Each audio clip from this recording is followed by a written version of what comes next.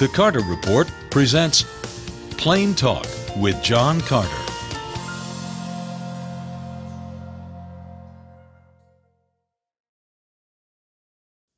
Hello, friend.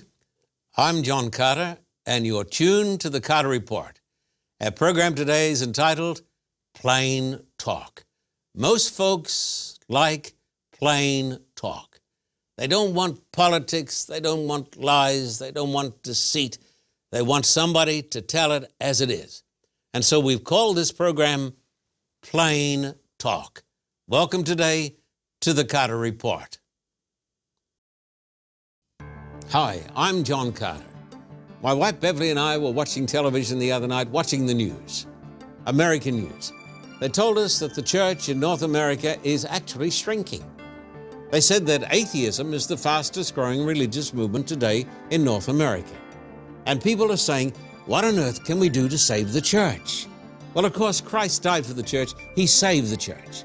But what they mean is, how can we keep the church as a vibrant force in the world today, in Australia, in America, and in Europe, and in the rest of the world? Let me tell you a little story. John Wesley was one of the greatest preachers that the English-speaking world has ever heard. John Wesley came upon the scene of the church in England a few hundred years ago when the church was dying. Like the church today, it was a shrinking church, but the people in the church were in a state of denial. They refused to accept the reality that the church was dying. John Wesley did something that other people said couldn't be done. He revived the church through public evangelism. Did you hear that?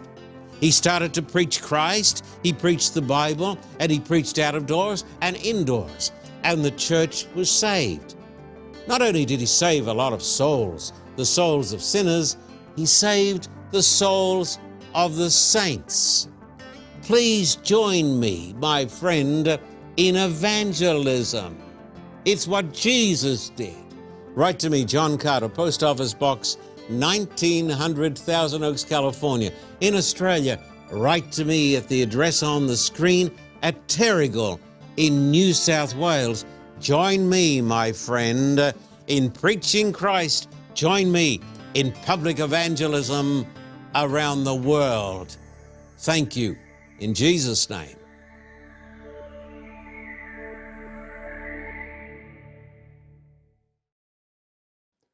Jesus taught church unity, that they may be one. Do you see the day when Protestants, Orthodox, and Catholics will be one church? And what separates you from the Catholic Church? Yes, I do see that day. It's coming on like a flood. Just recently, they had a big meeting over here in the United States, huge crowd of evangelicals, and they said, hey, there's nothing separating us today from the wonderful, holy Roman Catholic Church. Yes, I think it's going to happen. I think the Protestants are going to get together. Who cares what you believe anymore as long as you're just loving to people? And I think they're going to turn to the Roman Catholic Church that still is a mighty force in the world with a charismatic pope. And I think the Orthodox churches are going to come along too. Yeah, I think we are living in the day of the unity of the churches. Now, the person said, what makes you different from the Roman Catholic Church? I want to say this to every person. I love my brothers and my sisters in the Roman Catholic Church. Bless your heart. My father was a Roman Catholic. He was an altar boy when he was a little fellow. And so I was brought up with a fair dose of the Roman Catholic religion. So just get this from my heart. I love Roman Catholics, but I don't believe in what the Roman Catholic Church teaches. What? You don't believe in what the Roman Catholic Church teaches? No, I don't believe in what the Roman Catholic Church teaches on the gospel. I believe the Bible teaches one great gospel, and I don't believe that the Roman Catholic Church truly understands the gospel. The Bible tells me when I come to Christ and believe in him, I am justified through faith. This means that God declares that I am righteous. But in the Council of Trent, The Roman Catholic Church teaches that justification is not a declaration, but a making of righteousness. What's the difference, you say? Well, it's the difference between light and day. Big doors swing on little hinges, my friend.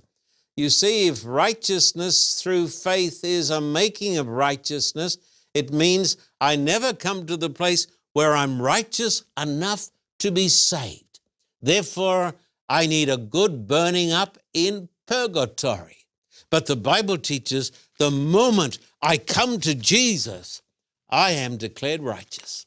That's the difference. The gospel. The gospel is God's good news.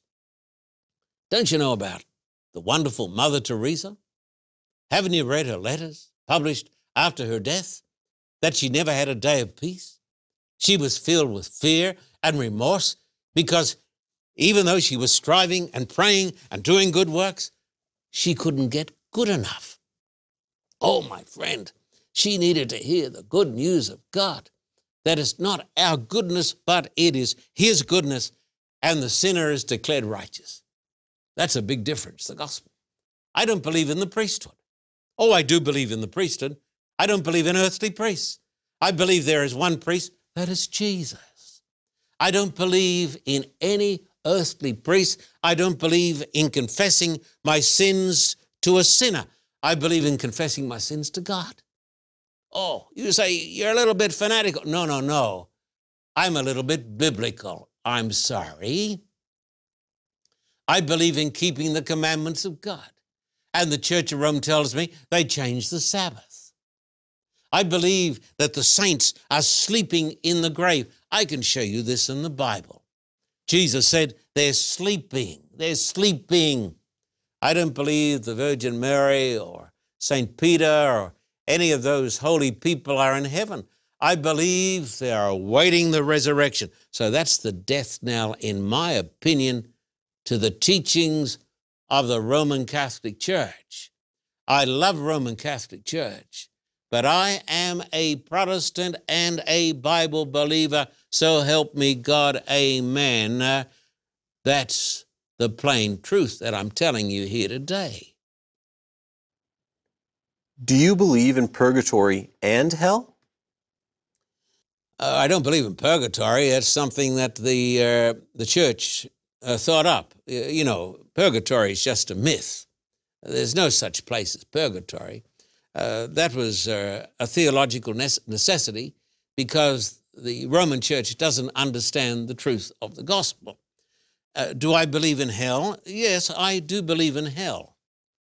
Oh, somebody says, no, there's no such thing as hell. No, you can't believe in hell. Well, the Bible teaches there is hell. Jesus spoke about a place of burning where the damned go. Jesus said in Matthew 13 that the wicked will be thrown into hell at the end of the world. I know how many people are in hell now. Would you like to know? I have an inside look. 0. There's nobody in hell. You don't go to hell when you die. Hell is at the end of the world. And the Bible teaches that the fires of judgment, the fires of Gehenna, will go out.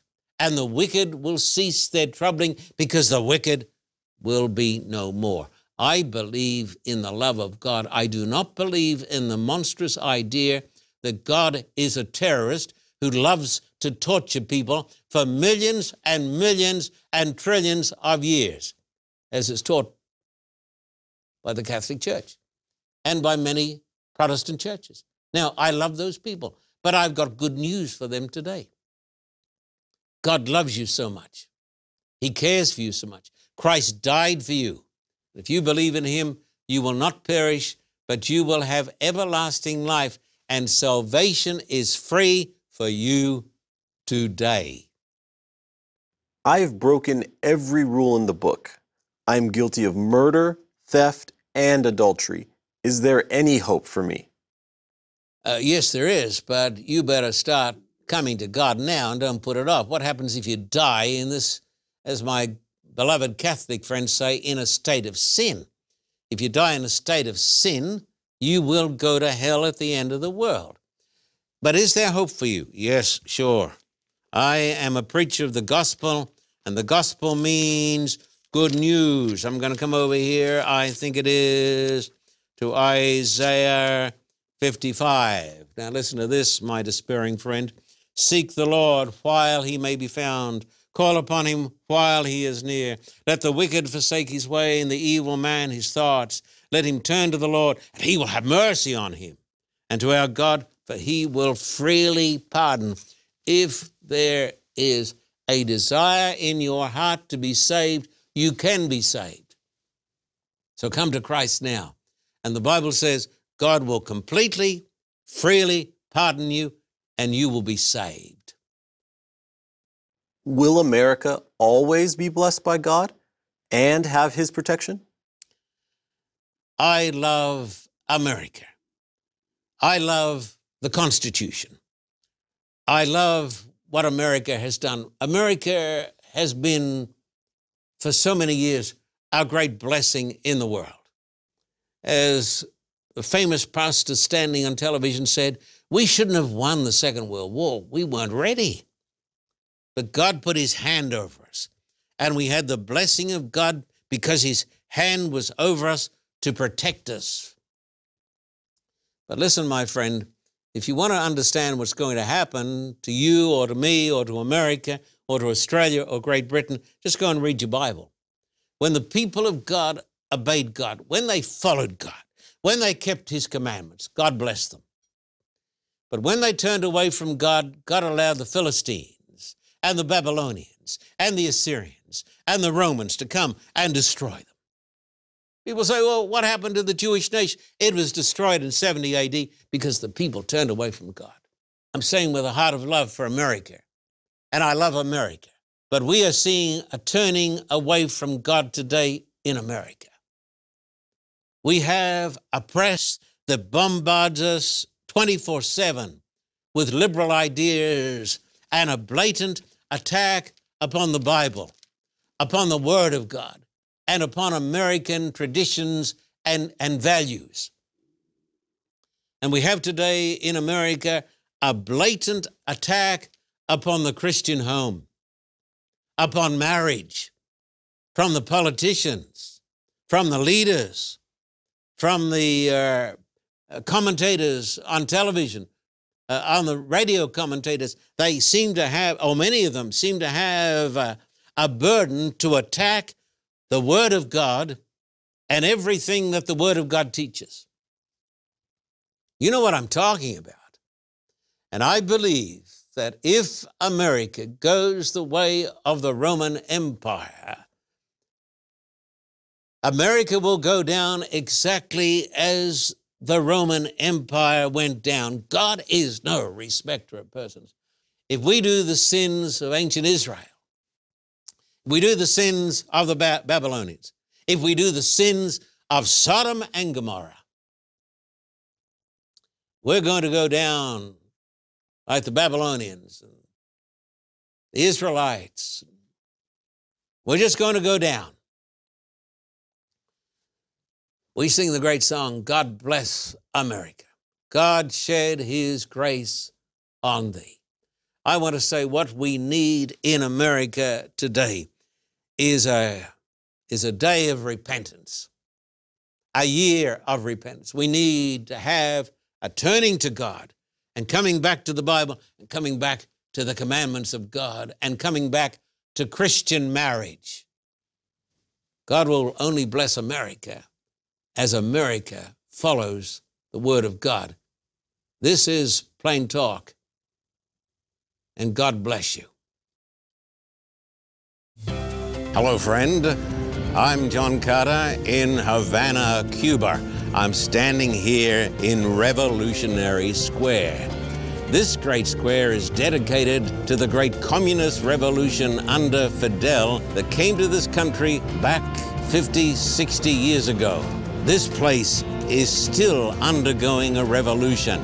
We've come to check out the reality of the situation. Freedom of speech is not allowed here still. Preaching the gospel out of doors is not allowed here still. Whatever you hear about reconciliation, nothing has really changed. We've been told we cannot run public campaigns in Cuba in any part of this world.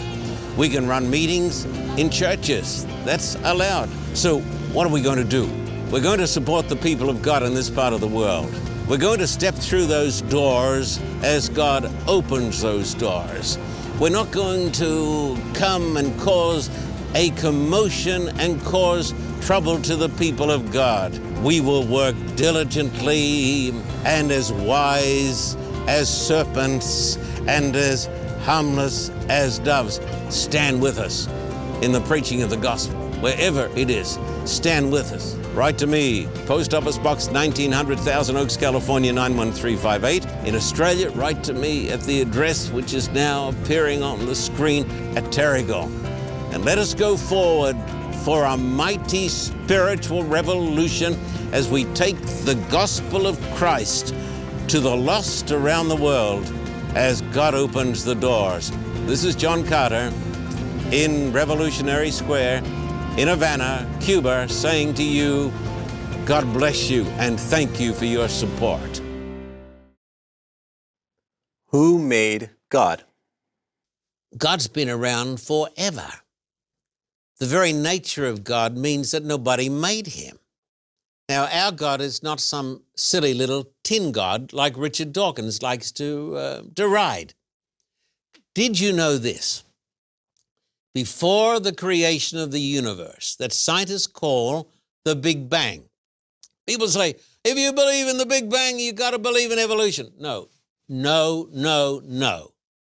The Big Bang is simply a scientific term for the point when God created the universe out of nothing in a blinding flash of energy.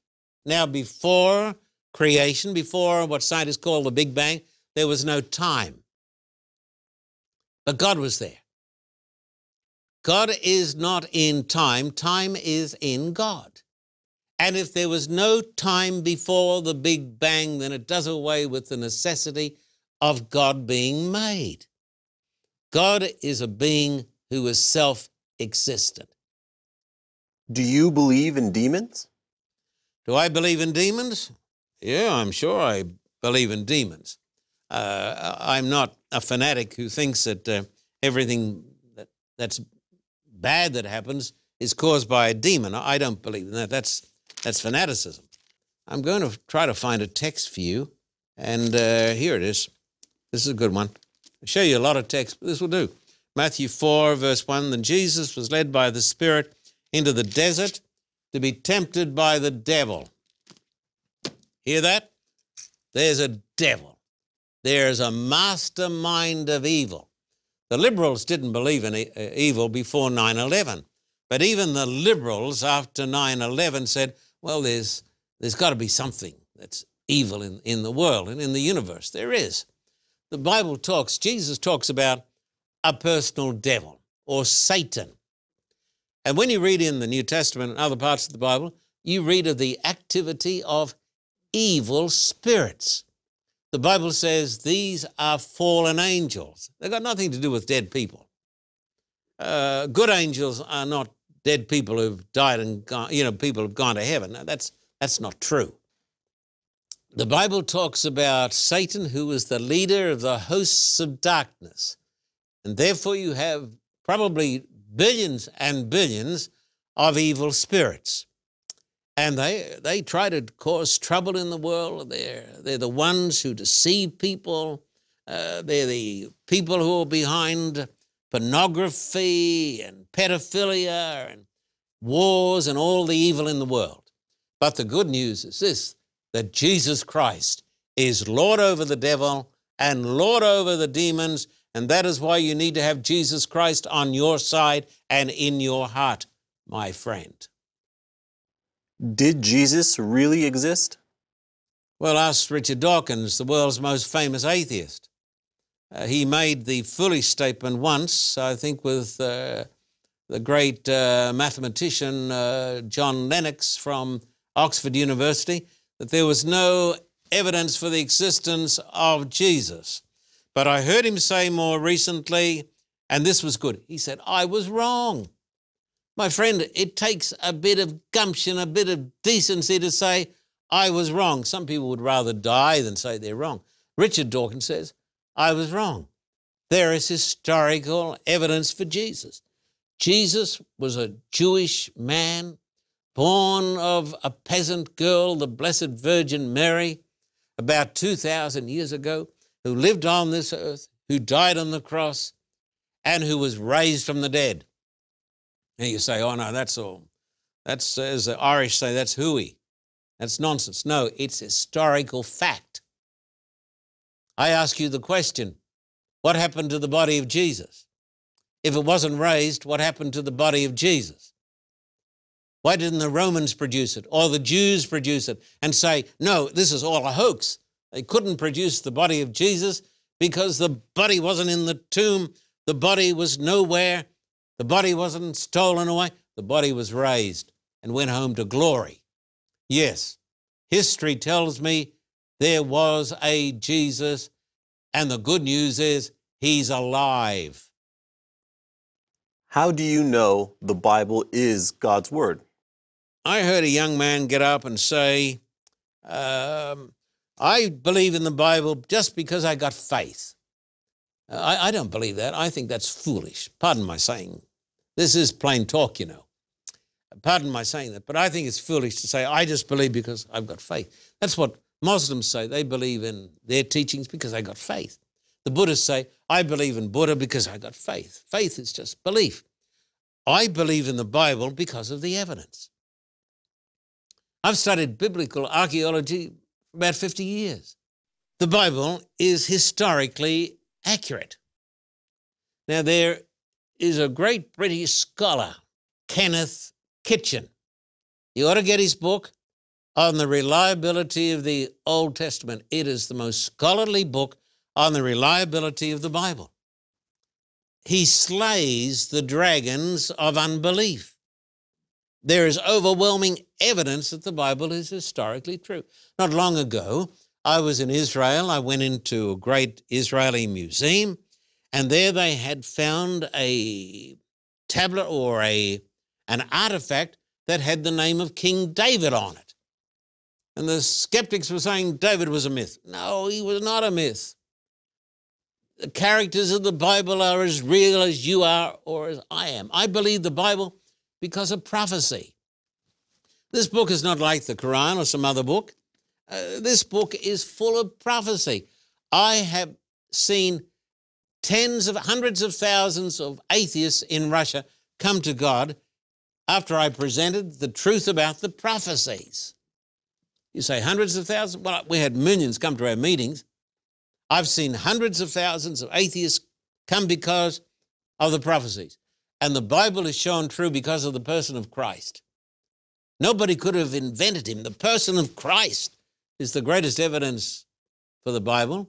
And there's another great piece of evidence. Wherever the Bible goes, it enlightens, it uplifts, it saves, it makes people healthier, it gives them freedom. Look at the countries in the world that reject the Bible. They're the most wretched countries where the women are oppressed, where the people are poor. What made America the greatest nation? And what made Britain great? What made America great? I will tell you, the Bible, because it's the Word of God. Is there life after death? Absolutely. Why do I believe in life after death? Because of the fact. And I like facts. I don't like just talking religious talk. I want the truth. God give me the truth. I want the truth. And Jesus said, this word is the truth. Now I'm going to come over here and read a bit of God's truth. Coming over here to 1 Thessalonians chapter 4 and verse 16, written by one of the greatest theologians, scholars, one of the greatest minds that the world has ever seen. That's Paul. 1 Thessalonians 4:16. For the Lord himself will come down from heaven with a loud command, with the voice of the archangel, with the trumpet call of God, and the dead in Christ will rise first. The Bible says Christ is going to come back. The Bible says the dead are sleeping. This means that Mary is sleeping. St. Peter is sleeping.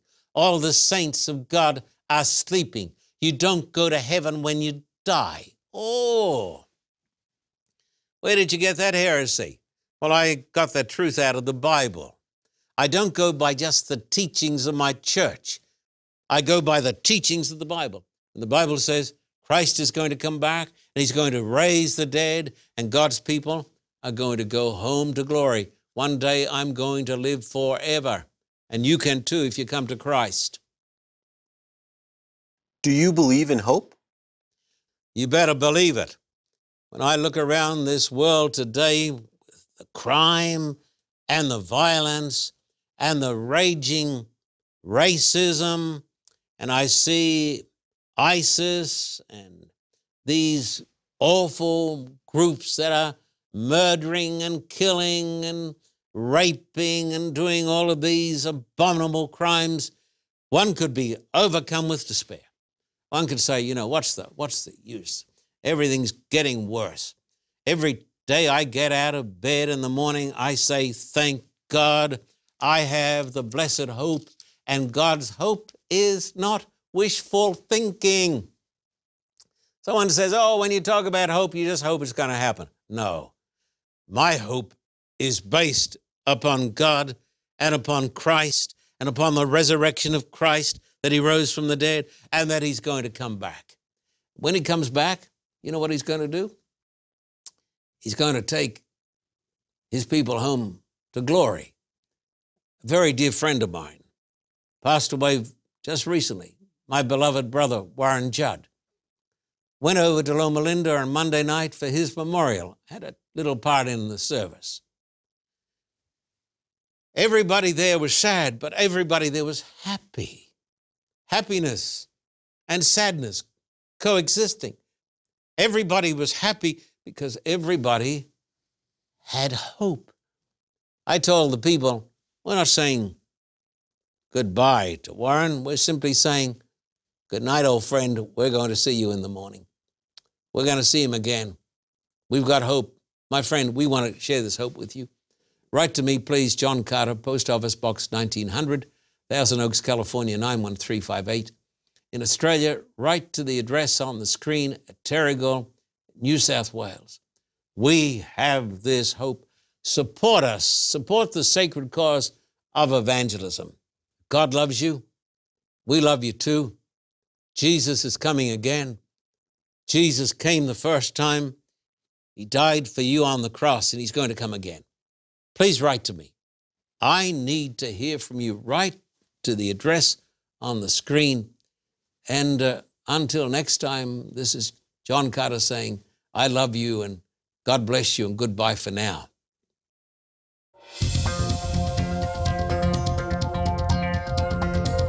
For a copy of today's program, please contact us at P.O. Box 1900, Thousand Oaks, California, 91358. Or in Australia, contact us at P.O. Box 861, Terrigal, New South Wales, 2260. This program is made possible through the generous support of viewers like you. We thank you for your continued support. May God richly bless you.